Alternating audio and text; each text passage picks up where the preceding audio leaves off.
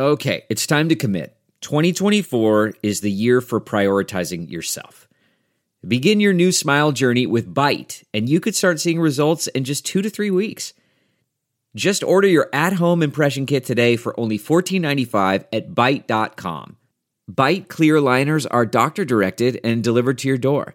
Treatment costs thousands less than braces, plus they offer financing options, accept eligible insurance, and you could pay with your HSA, FSA. Get 80% off your impression kit when you use code WONDERY at Byte.com. That's BYTE.com. Start your confidence journey today with Byte. As a true football fan, you already know just as sure as the seasons change, the Pittsburgh Steelers will find a way to claw their way out of perdition.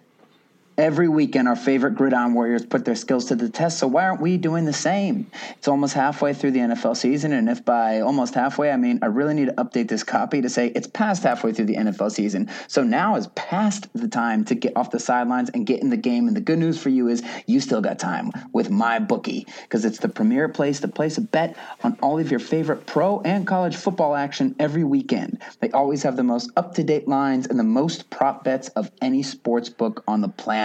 So if you're going to bet this season, do the smart thing and bet with the best at MyBookie.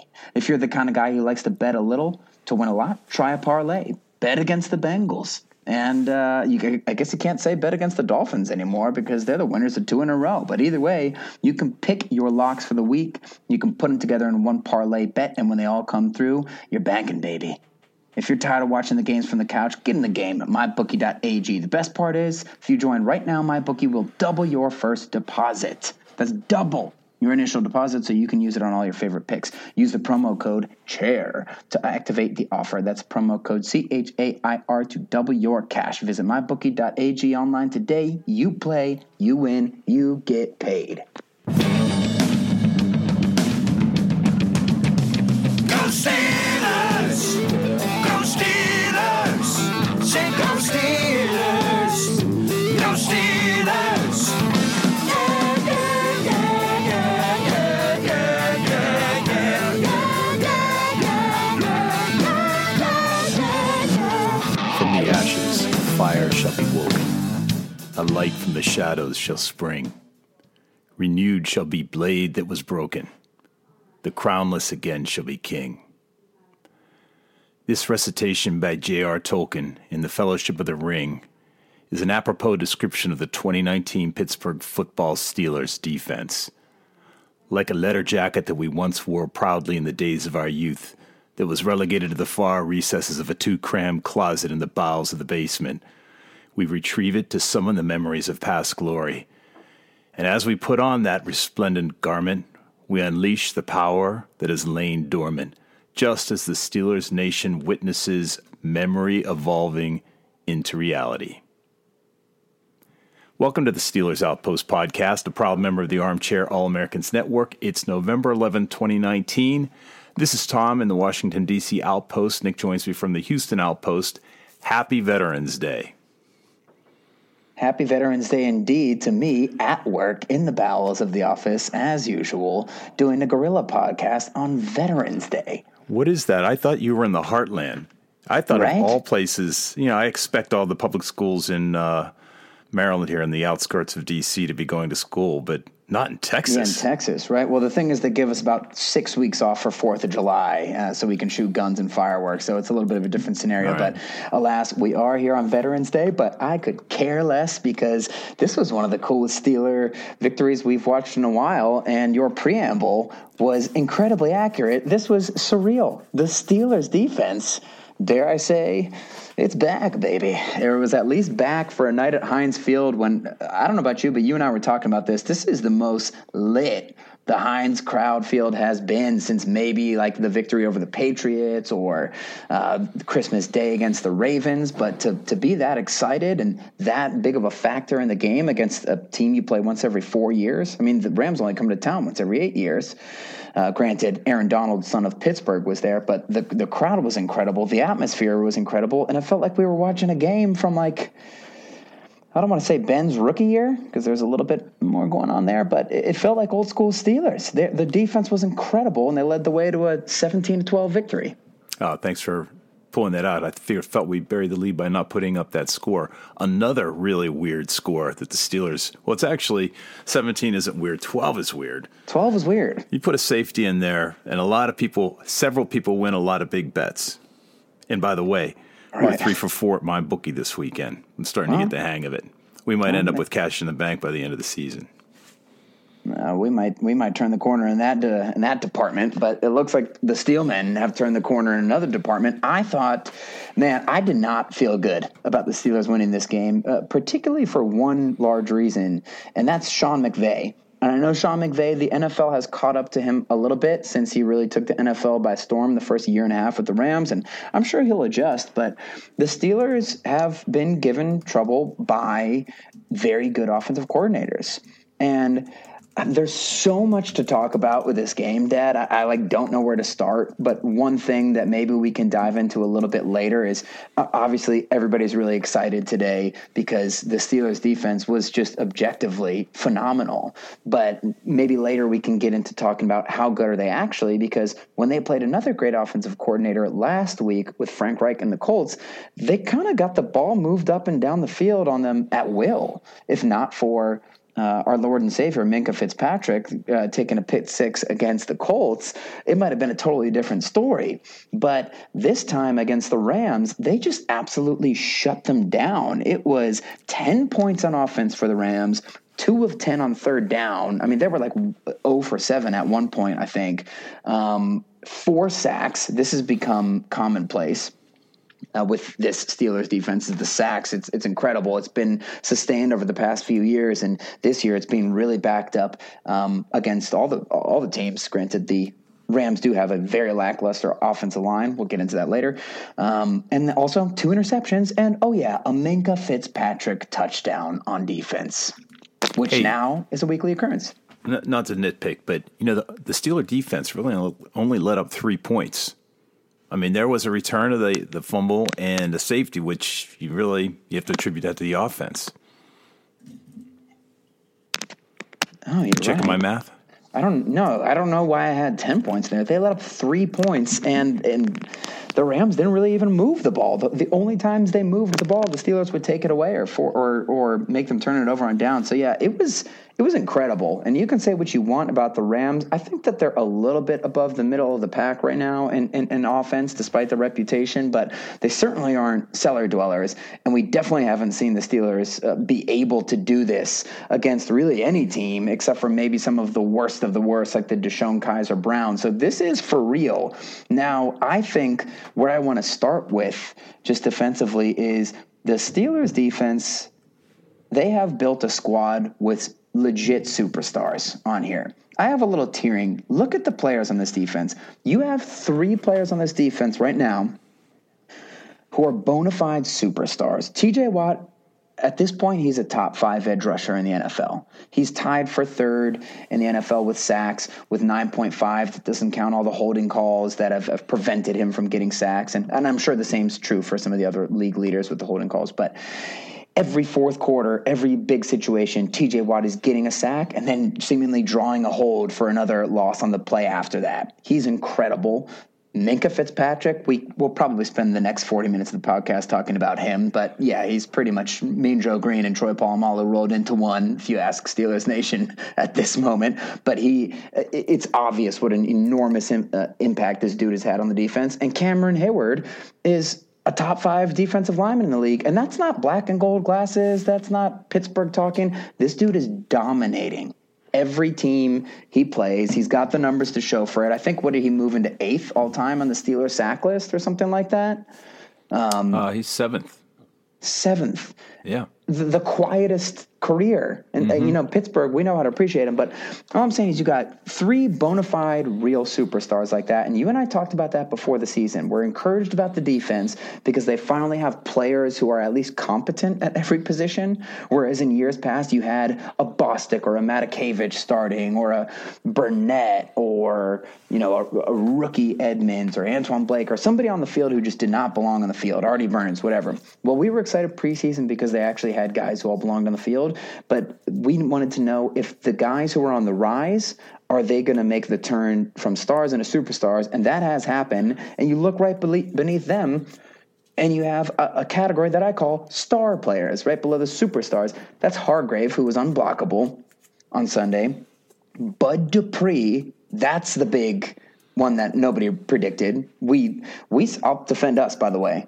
We did say he should have the best year of his career this year because the injuries have played a big part, and he actually took a big step forward last year before the injury, but I don't think anybody predicted him being a bona fide star. Captain Mayhem. I mean, he's probably a top 15 edge player in this league, and especially when you're pairing him with TJ Watt, he's incredible. And Steven Nelson has been incredible, and Devin Bush hasn't even scratched the surface of what he's going to be with the Steelers, and he's already playing great, still leading the league in tackles for a rookie, and one of his best games was also on Sunday. And I can keep going down the list. You have Hayden had his best game of the season. Vince is fantastic. Like, Vince has been playing well for the Steelers for the past few years, but as we said, he has a ceiling. He doesn't have the athleticism of a Shazier or a Bush or someone like that. But now that he's a role player in the defense, and he's got the smarts, he's got the intelligence, he's incredibly tough, he knows how to read plays, he's thriving, along with Hilton and Sutton, who are beasts. So you just look, I'm naming the entire starting defense. They got players everywhere, and that's where I think it starts with the Steelers, because they physically overwhelmed the Rams on Sunday. Yeah, so I'm looking through this list. I'm classifying them in a little different way. I mean, the good news is you have these, I'll call them underclassmen. What? Fitzpatrick. I guess we could put Bush in there. Hilton and Sutton. Well, I guess then we have the next tier. You have Hilton, Sutton, and Williams. And then you have two guys that really depress me, Bud and Hayward. Not Hayward, but Javon Hargrave. Yeah. I mean, they're having contract years. I mean, the loss of Tuitt, I mean, I'm pleasantly surprised. I wouldn't say we haven't missed him, because I'm sure we'd have been that much better with him, but Hargrave has filled in, and we really haven't missed a beat at least. Totally. And if you're to believe common knowledge, Hargrave's gone this year. But like we said last year, we were pleasantly surprised that we were able to hang on to the big ragu. Yeah, they find a way of keeping their guys. Like they almost never lose their big players. Obviously, you've lost Woodson back in the day,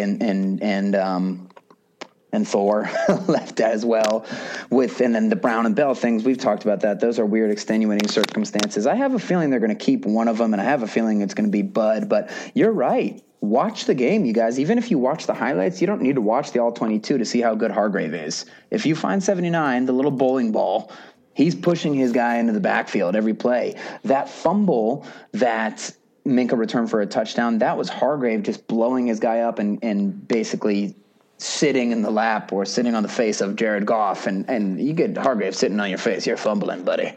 I don't care. Come hell or high water, the ball's coming out. But yeah, it's just incredible. So that was the first thing I wrote about the game, the thing that stood out. Obviously, we have to give Keith Butler and Mike Tomlin credit. They didn't get abused by McVay, but I really do just think it starts with you have young superstars. You know, Hayden's getting towards the end of his career here, but that was maybe his best game as a Steeler. He had like 3 or 4 pass deflections. He had 5. Another assist. He had 5. Yeah, I'm looking at the stats. He had 5 passes defended. And they were real. Forced fumble, yeah. They were like diving, breakups for first downs. Obviously, the game-winning interception that Minkah had. Yeah, he was incredible. And Hayward isn't quite at the end of his career. Right. What's that? And his interception. And the interception, which was beautiful. That's the jump man. Yeah. Hayden's the only one on the team who can really do that. I'm sure Minkah could do it, but Hayden got up for that one. It was a thing of beauty. I love seeing him get the pick. And so I don't know about you. We might as well just get this over with right away. Is there just a level of depression in the back of your mind, like my mind, just thinking, why did Ben have to get hurt this year? Nah, I don't think about it. I look in the windshield, honestly. Mr. Positivity. Yeah, well, there's, it leads to gloom and doom. There's enough of that in life. I'm still riding high on this win. It's, what, finding a way to win, even with a quarterback who's still learning and one you're not convinced has the tools to go any further. He's already sort of not any further. I just think there's a ceiling. He's obviously getting further. Yeah. So if I just have some other statistics that describe this defense, we are, check this out, 12 fumble recoveries, 14 interceptions, putting us second behind the Patriots in terms of turnovers. We've played real teams. We played real teams.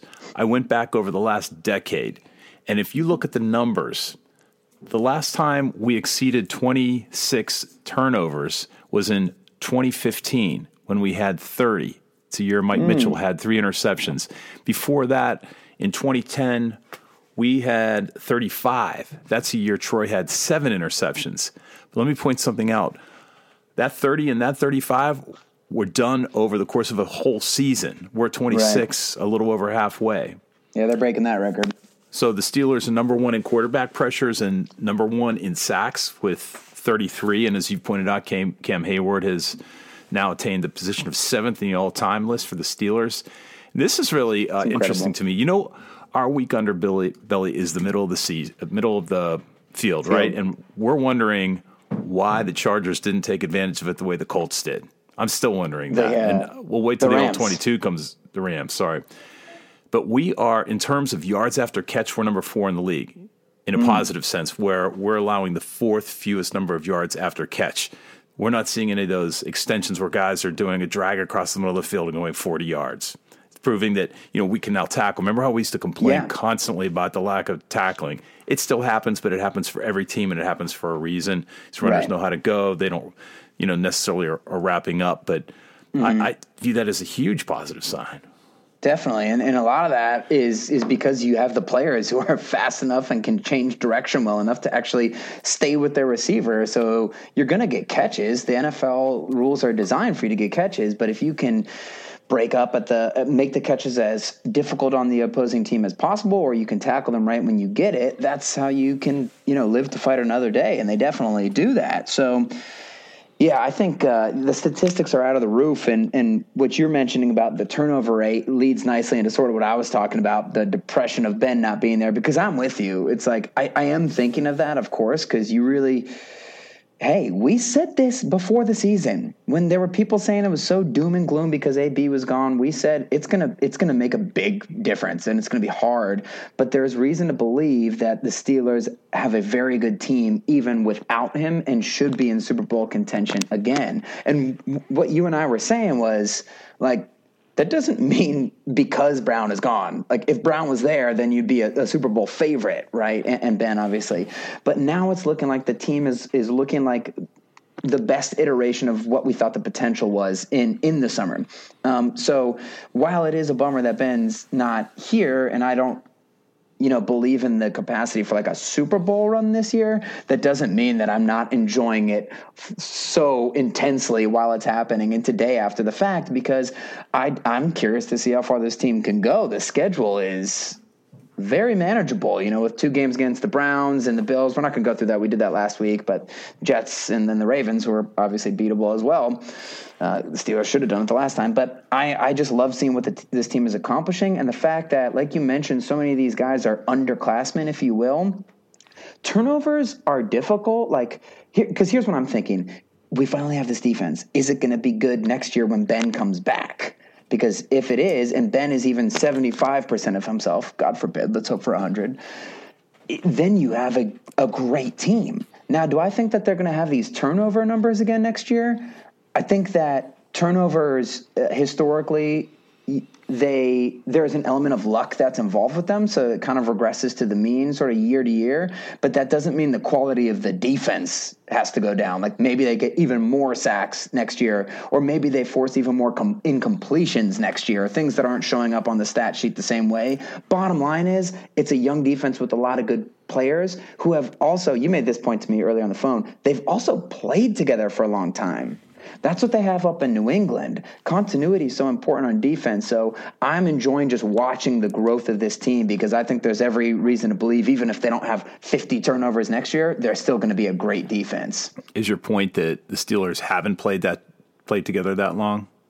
They have so many new pieces. My point is that they have. So that's a lot to be excited about. It's like I'm looking like, oh, it's the perfect year where everything's falling together and they're getting all the turnovers. Because even great defenses don't always get the highest amount of turnovers in the league because there is an element of luck. You're going to get a bunch if you're a good defense, but having this rate that they're having right now is pretty insane. But that doesn't mean that they're not going to be an incredible defense. There's even thought to believe they could have lower turnover numbers next year, but be even better.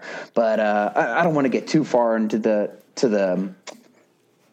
windshield here, but it is something to think about. And it's just, you gotta, it took them damn long enough, but they've built a good defense, it looks like. So the question is, what of Keith Butler? This is making him look good. You and I have been arguing. We're in a very long line of people who would argue Keith Butler needs to go, but the defense is playing. And you made an argument when we were driving to work today that this is solidifying a guy's job who really should be gone anyway. Yeah. I got to tell you, how much of this is poor coaching versus he didn't have the talent on the team before? As you were pointing out, we're faster now. I mean, how many coaches can tackle? None of them. Part of this is, I mean, are they really teaching bad technique? That's hard to believe. I think he has the pieces. Well, I think that right now, if you can't succeed with this defense, with 8 first-round picks, a couple top 10 picks, and just an absolutely laughable amount of talent, then you are probably comatose. And so I'm not going to take all the credit away from him. But a lot of the reason for missed tackles and things like that is because people are out of position, because you don't know how to coach people, and we get abused, and that's why people are wide open all the time. They've had talent on the defense before. Now they just have overwhelming talent. It's like they've had talented offenses before, but you don't luck out into that offensive line with Roethlisberger, Bryant, Brown, and Bell. I mean, that was ridiculous when Juju's the third receiver and Vance McDonald's the sixth option. Like, that's an unreal amount of talent, and that's kind of what they're looking at right now on the defensive side. So my opinion with Keith Butler is you have to give them credit because they've definitely improved, and he's improved, but I've seen this for 6 or 7 years. And I think that there's a lot of people who could do what he's doing with this defense right now, and I think he's doing a good job, but I don't think it's because, wow, look at the scheme that they get. They confuse them so thoroughly, like when you play the Patriots or the Ravens. No matter who they cycle through on defense, the Ravens have a good team, right? So I'm just a little bit worried ahead of time. I know a lot of these thoughts are me thinking way too ahead in the future, but I'm worried that they could let Butler be the enemy of great. Like, imagine if you could get a guy, and who knows if there's even anyone available, but if you could get a guy who could take that talent, and then you don't worry when you play the Patriots or the Saints or, you know, the Colts. But I do have to give them credit. They did a good job against the Rams, and the Rams hadn't scored a touchdown in like 14 drives before they played the Steelers. So it's not the Rams from that Kansas City shootout game, a year ago. They're not the juggernaut they were, but they're still good. And so I have to give them credit. And but I doubt that at this rate they're going to let him go. Looking at the other side of the ball, this was Mason Rudolph's best game. I mean, he's not. Sure. This doesn't make him a top tier, but I'm looking at the next gen charts. He was throwing downfield. He wasn't helped by his receivers. We'll come to that in a second. Definitely. There was still a ton behind the line of scrimmage, and he isn't that good when he's not planted, his feet aren't planted, and he doesn't get a chance to like swivel into the throw. But more balls thrown downfield. I'll note that his completion percentage was the worst of the season at 57%. But again, there were 5 drop balls. That puts him firmly in the high 60s. And 5 drop balls that had no business being dropped, too. I mean, those were perfect throws, too. So we're not being too nitpicky here. Everyone gets some drop balls every game. But, yeah, those were gotta-have-ems for the Steelers receivers. Yeah, so as we were pointing out, you made this note. He's still throwing lollipops into the middle. He's still not firing the ball every time. Some of those balls were catchable. They just weren't completely on target. Yeah, and he gets people laid out. So I'm just going to go through this because I feel like I'm harping on him too much the past few weeks. The guy hasn't even played a full NFL season, and he is improving slowly but surely, game by game.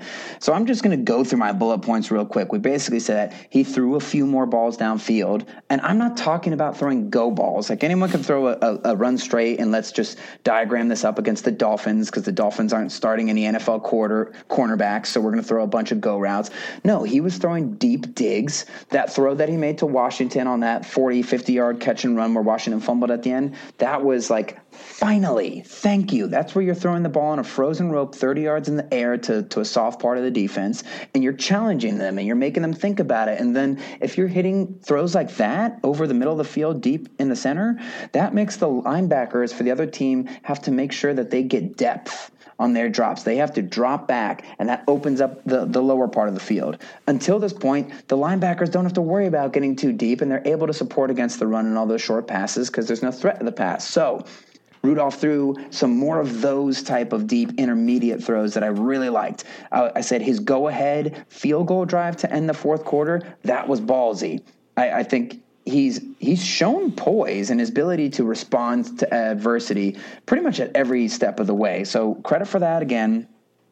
But just, those issues with the lollipops to the middle of the field. And it's always on the throws that are like either the curl routes to Juju when Juju's surrounded by three guys, and Juju needs to come down with these. That's 2 drops on curls in 2 weeks. But it is a little like you got to get the ball to him quick. He has 3 guys around him that want to knock his head off. You can't lob it to him. You have to gun it in there. But the worst ones are when the pocket is collapsing on him and he just kind of stands there.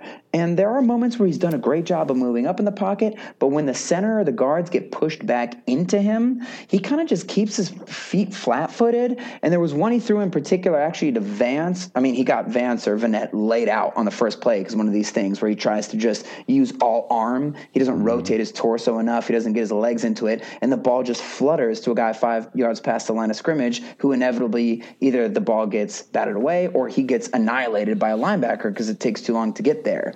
There was one where Vance caught it over the middle and he actually broke a couple tackles and ran for an 8-yard gain in like the fourth quarter. But that one was terrifying. If you watch the replay, his legs aren't underneath of him, Mason Rudolph, and he throws it. It's a duck. It's like end over end to Vance just hanging in the middle of the field for 3 seconds. So that's something, it's never going to change because your arm's not going to get that much stronger. But if he can avoid doing that by making quicker decisions, that's something that I think I can see improving. And so just moving down the rest of my list here, he also has the same issue of he sort of sails a lot of passes that are past 10 yards. That, again, that goes into not having the ideal pocket conditions. He makes a lot of those throws high, where the one Deontay Johnson dropped, he should have caught, but again, it's high. He overthrew Washington on a couple. It's a little high. The touchdown pass was gorgeous. That was an NFL type of play, back shoulder type of thing. He took another safety for the second week in a row, but we can't really put that on him. Tomlin admitted in his press conference that he actually called that play, and that's all on Tomlin. Because if you're going to throw out of your end zone, fine. We've seen Ben do it so much with so much success over the years, but that's just a 3-step drop and throw the ball deep.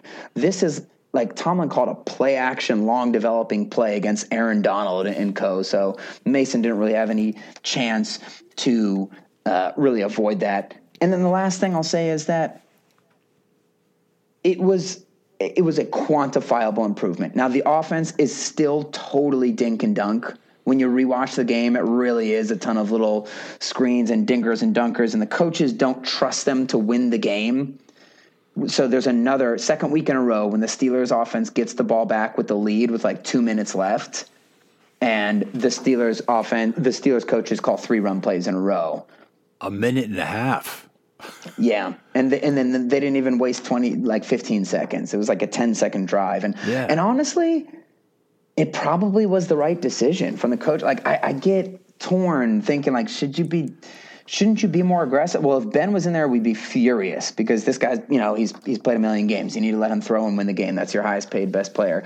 With Mason, hopefully we see him get to that point, but you have to think, That does have to improve at some point. So we can be critical of Mason. We can also be realistic, saying this guy's barely played any games, and hopefully we see some more improvements. We saw some, but it's got to keep moving up. I disagree on that last series. We weren't getting 2 yards a carry. So you would have rather let him throw it?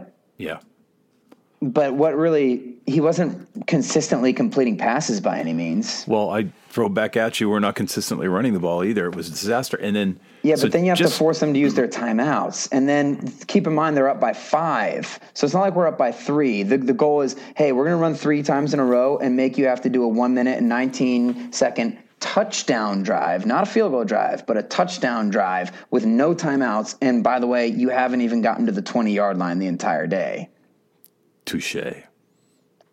But I'm still with you, though. It's frustrating when you see it. So hopefully the offense can start complimenting the defense a little bit more. And there's reason to believe they will, because the young receivers, they giveth and they taketh away. They had some major blunders, but they had some majorly exciting plays as well. So this is where, I don't know if anybody on the listening to the podcast has ever heard of the Keystone Cops, but that is the music you hear, sort of my royalty-free license for this music in the background.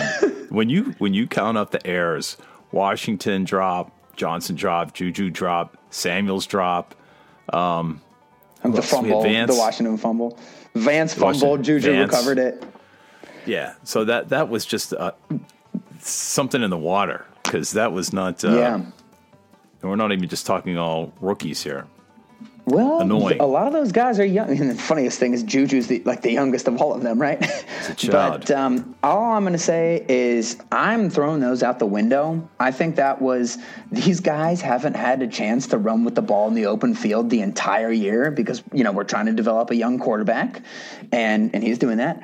But now they're so excited that they're getting to actually run in the open field with grass. They're learning, oh, this is in Oklahoma State. Not only are these defenders all faster than me or as fast as me, and when they tackle me, they try to strip it. Like in college, they'll just tackle you. In the NFL, they're going to try and strip it and then tackle you. It's a whole nother level. And then with the punt return from Deontay Johnson, where he's scampering around like a spider monkey using his hand to balance on the ground and stuff, he's just going to learn, dude, you got to admit defeat after the first one. And those are learning curves. Those are fixable. What I was excited about was how freaking good they looked, because Washington, perhaps his best game. Unfortunately, he soiled that awesome play in the middle of the field. But here's the thing about Washington and Deontay. They look as advertised. This isn't random plays that we're seeing. We're seeing Washington look the way he looked in the preseason. The type of catches he's making. That touchdown catch, that was why they drafted him. That was gorgeous. A 180 spinning back shoulder vice grip type of catch that he had to score a touchdown in the back of the end zone. He had a couple nice ones, right?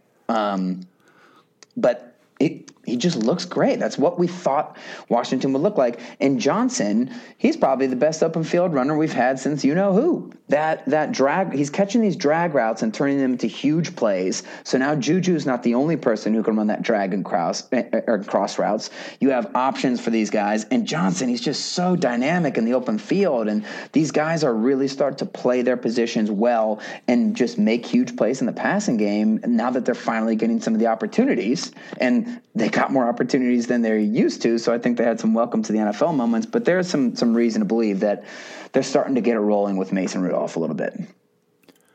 Mike Tomlin wins a challenge. He did. It doesn't matter what it looks like. It doesn't matter what you see on the camera. He was cursed until this game. I wonder if this is a big inflection point for Mike. Well, it's unfortunate the Steelers weren't able to recover that one, but hey, he won it because he won 2, what was it, like 3 weeks ago, where he actually won like 2 of them, and then he had the worst 2 challenges of his career in a minute span against the Colts. So we're going to give him some credit for recovering. But let's talk about Tomlin, because and maybe we did bury the lead a little bit. Maybe we should have talked about this a little bit earlier, but this is what Twitter's talking about today. There are a couple camps on Mike Tomlin. There's one camp that says he deserves, you know what? There's actually a surprising amount of people saying that, listen, I was saying we should have fired him. when we were 0-3. But now I think he's the coach of the year, and the NFL really needs to put serious consideration into that. And I love that take. That's hilarious. Like, I get your broader point is you were blaming him when they were bad, and he deserved a lot of blame, and you're giving him credit for doing well right now. But going from firing to coach of the year, that could be a little dramatic, right? And then there's another crowd that says, I don't care that they've won 5 in a row. He still sucks. Fire Tomlin. And then there's a third crowd that says, this is who he's been the entire time. He's a great coach. He's making the best of what he had. He had to overcome a quarterback being injured. And the truth is, everything is right. And I think you and I say this almost every week. He is who he is. It's been 10 years of this. He is one of the greatest motivators as a head coach in all of the NFL, if not sports. People love playing for him. He has adjusted to new player styles and the personalities of the millennials, whatever you want to say, from era to era. He's been able to transcend that. And it seems like he's the best when the odds are against the Steelers.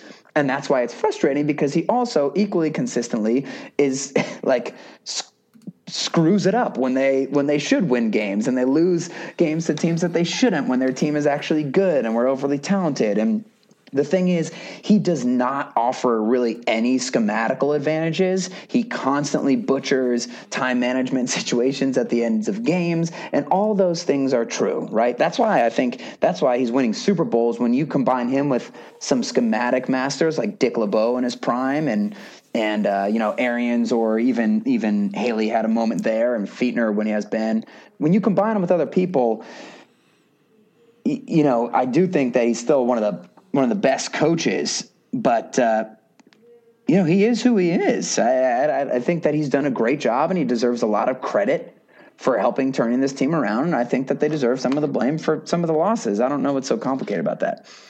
Well, I guess this is a little schizophrenic. I was complaining about the conservatism at the end of the game, but that play, it was 4th and 1, about 9 minutes to go in the fourth quarter. Right. At our 34, and we went for it. And again, Zach Banner had reported eligible, which I believe is the key to the play. And Mason hit Trey Edmonds and gained 6 yards, got the first down, and we ended up getting a field goal out of that drive. I like it. That one, it's so funny because it worked, but I would say, like, I didn't love that one, because I was terrified that in this particular game, like I had said earlier, they hadn't even gotten the ball to the 20-yard line of the Steelers, and you were going to let them out of jail free, because if you didn't get that first down, which they did, and it was very ugly, somebody must have run the wrong route, because it was, I don't know if it's Vinette, but he was running right next to Edmonds out in the flat, so somebody's not spacing correctly. It was the goofiest conversion. They got it done. But I sort of felt like at that moment, like, these guys haven't even been able to drive the ball like 30 yards. Just punt it. If you're going to give them the ball at our own 30, I don't love it, but hey, it worked. It's very Mike Tomlin-y. That's actually some of the stuff I have a problem with, which is sometimes I just go by the gut. So one year I'm just going to go for 2 completely randomly based off of nothing, whether I feel like it or not, and then I'm going to say this is the way we are, and then we're never going to do it again after that year. Should have stuck with that. Right? But I don't what did I want to say here? Oh, so there was a big Twitter dust up that I was having with some people. Trying to be a nice guy. People get their feelings hurt very easily on Twitter, and it's interesting because somebody made a comment on Alex Kozora from Steelers Depot. He wrote an article praising Mike Tomlin, that he should be given credit for this turnaround. And the article was more nuanced than that. It does say, hey, he also, deserves blame. And like you and I have always said, he deserves credit for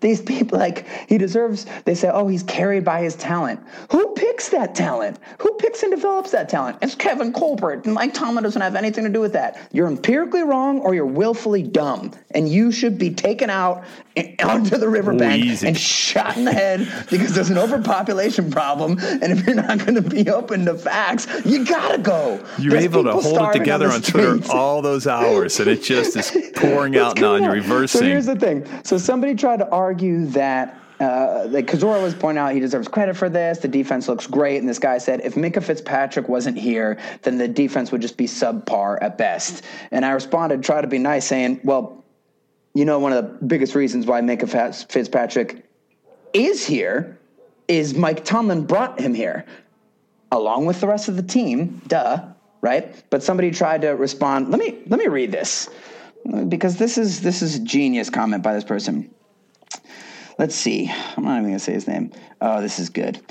He said, LOL, Tomlin didn't trade anything, with a hand to the face emoji. He's not the GM and doesn't have a say. You, sir, are awarded no points. You have made all of us in the room dumber just by speaking out loud. May God have mercy on your soul. LOL, Tomlin didn't trade anything. He's not the GM and doesn't have a say. I guess, so what happened is Kevin Colbert called Tomlin up on Monday morning and said, hey, have you ever heard of Minkah Fitzpatrick? Tomlin said, no, who's that? And Colbert said, yeah, well, I just traded our first round pick in 100 years to acquire this guy. We don't have a first round pick anymore, and you find a way to integrate him on your defense, because I'm Kevin Colbert and I've made all the decisions personnel-wise for, forever. And Tomlin, you don't know anything. This person, they work together. This is common knowledge. If you don't know this, then I don't know what to tell you. The coach in Pittsburgh works with the GM to get the players there. Tomlin was at Minkah Fitzpatrick's pro day. He has talked at length about how they interviewed him and kept tabs on him, even telling him during the draft process, we know that we have no chance of getting you, but we just want to be thorough in this. Quoted a tweet from Colin Dunlap saying, I'm told Steelers pro scouting coordinator Brandon Hunt was most responsible for Minkah Fitzpatrick trade. He scouted him meticulously and was adamant with Steelers decision makers Fitzpatrick was worth a high cost because you can immediately learn intricate Steelers defense.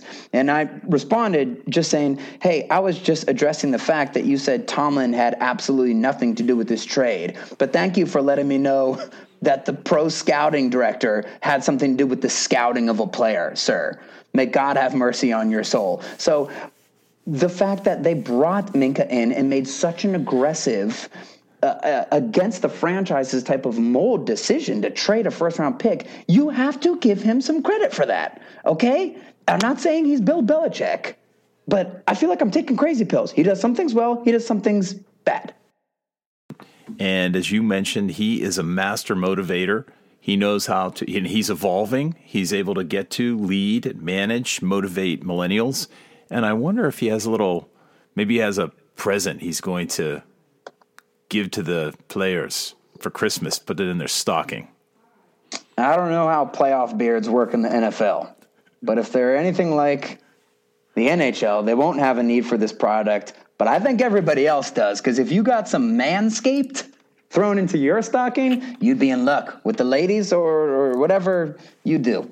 Support for Armchair comes from Manscaped, who's #1 in men's below-the-belt grooming. Manscaped offers precision-engineered tools for your family jewels. Hey, you guys, you only get one pair, all right?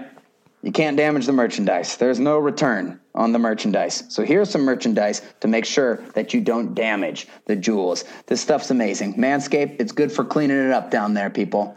All right? You've been there. We're all, there's going to be generations after us who didn't know anything before Manscaped. So they're going to say, oh, why would you worry about nicking yourself or injuring yourself or basically prematurely ending your usefulness as a human on this planet? Well, some of us had to go down there with a chisel and a rock and some other things. Well, you don't have to do that anymore, because Manscaped, they've got this crop preserver, anti-chafing ball deodorant, moisturizer. Don't worry about that. You already put deodorant on your armpits. Why are you not putting deodorant on this? Whoa, dude, this is a very presumptuous ad copy, but either way, you get what I'm saying. You got a Manscaped. It's 2019. It's going to be 2020 soon. Be a modern man. Be a freaking gentleman.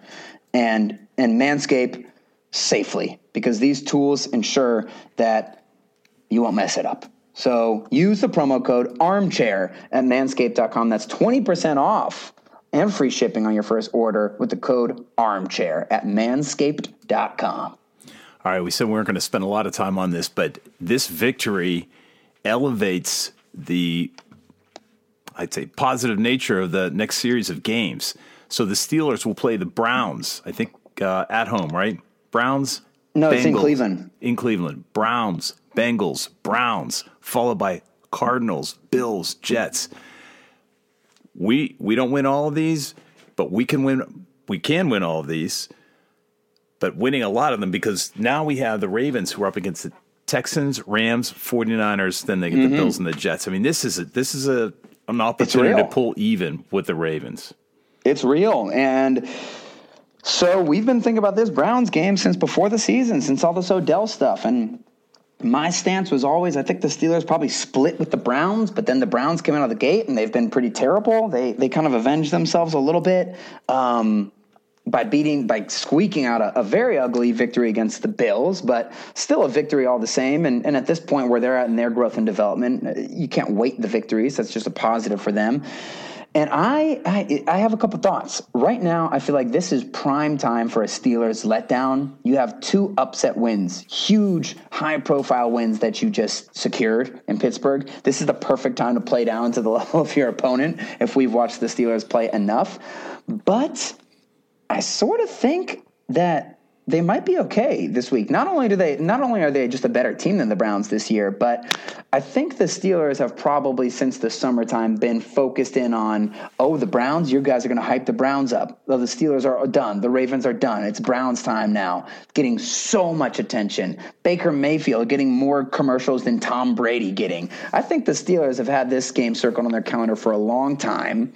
Cleveland, I don't know how their crowd's going to respond, but I assume that victory against Buffalo helped them sort of retain some life here.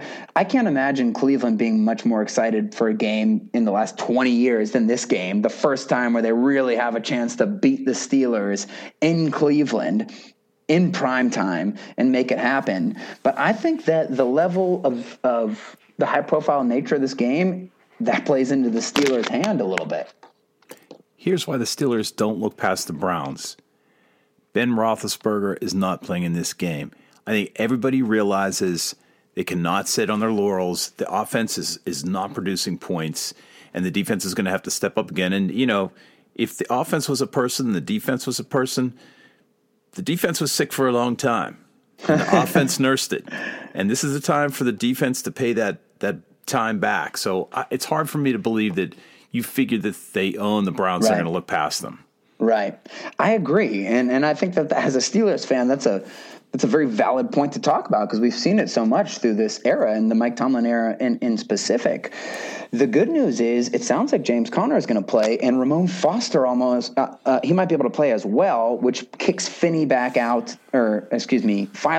to tackle and Foster comes back to guard and you have your starting line, which is going to be very necessary because Garrett has absolutely terrorized the Steelers in the last 2 matchups against them. So you're going to need to do everything you can to stop him, but you will have some chances to go downfield with the ball. I'm looking forward to that. Obviously, the Odell Beckham Jr. and Landry connection has not been anywhere near what we thought it would be, but Kareem Hunt just came back from them this week, and they have Nick Chubb, and they should be able to run the ball. They haven't been able to freaking figure anything out, but you feel like if the Browns are going to be up for any game this year, it's going to be this game, but I also feel like the Steelers have it marked equally. So if you're just looking across the board, the Browns have big-time issues on the offensive line. Any team the Steelers have faced this year who have had offensive line issues, including the Los Angeles Rams, they have crumbled. So that is really the matchup we are going to be looking at. Can the Steelers make sure that Myles Garrett doesn't wreck the game? And will the Browns be able to handle the Steelers' defensive front? And I don't think that they can. The Steelers have absolutely dominated teams with questionable lines, and they're going into Cleveland with a team with a very questionable one. Yeah, and look what happened to Aaron Donald this game. I mean, he got a sack, he got a couple of tackles for losses, but he did not dominate. Now, I know we had 3 guys on him in every single play. So the Steelers can play that same strategy. The Steelers have done well, by the way, over the years against like singularly dominant players. Like Von Miller that the year of the Super Bowl, he didn't have a single sack. He had 2 total tackles in 2 games against the Steelers during his, like MVP-ish year. J.J. Watt, same thing. He's never terrorized them. And Myles Garrett in the first game of last year, that was the real one time where I was like, damn, this guy he just ruined the whole game for the Steelers. So hopefully they can do a better job against him and they'll have their full complement of weapons ready to do so. So I'm excited to see the game. If the Steelers can win this, wow, they're for real. Ripping and tearing. Congratulations, Steelers Nation. Unfortunately, we have another night game, right? It's Thursday night. Yeah. All right, we'd like to hear from you guys. Please hit us up on Twitter at Steelers Outpost. Send us an email at SteelersOutpost@gmail.com. Thanks for listening. Until next week, go Steelers. Okay, bye-bye.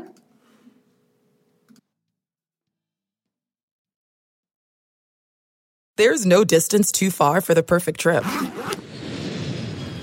Hi, checking in for... Or the perfect table. Hey, where are you? Coming! And when you get access to Resi Priority Notify with your Amex Platinum card... Hey, this looks amazing! I'm so glad you made it.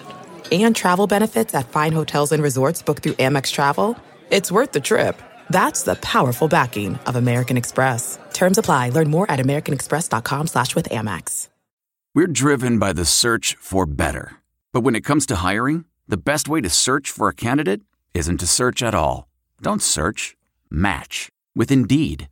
Leveraging over 140 million qualifications and preferences every day, Indeed's matching engine is constantly learning from your preferences. So the more you use Indeed, the better it gets.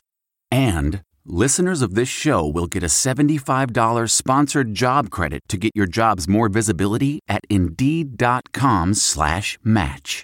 Just go to Indeed.com/match right now and support our show by saying you heard about Indeed on this podcast.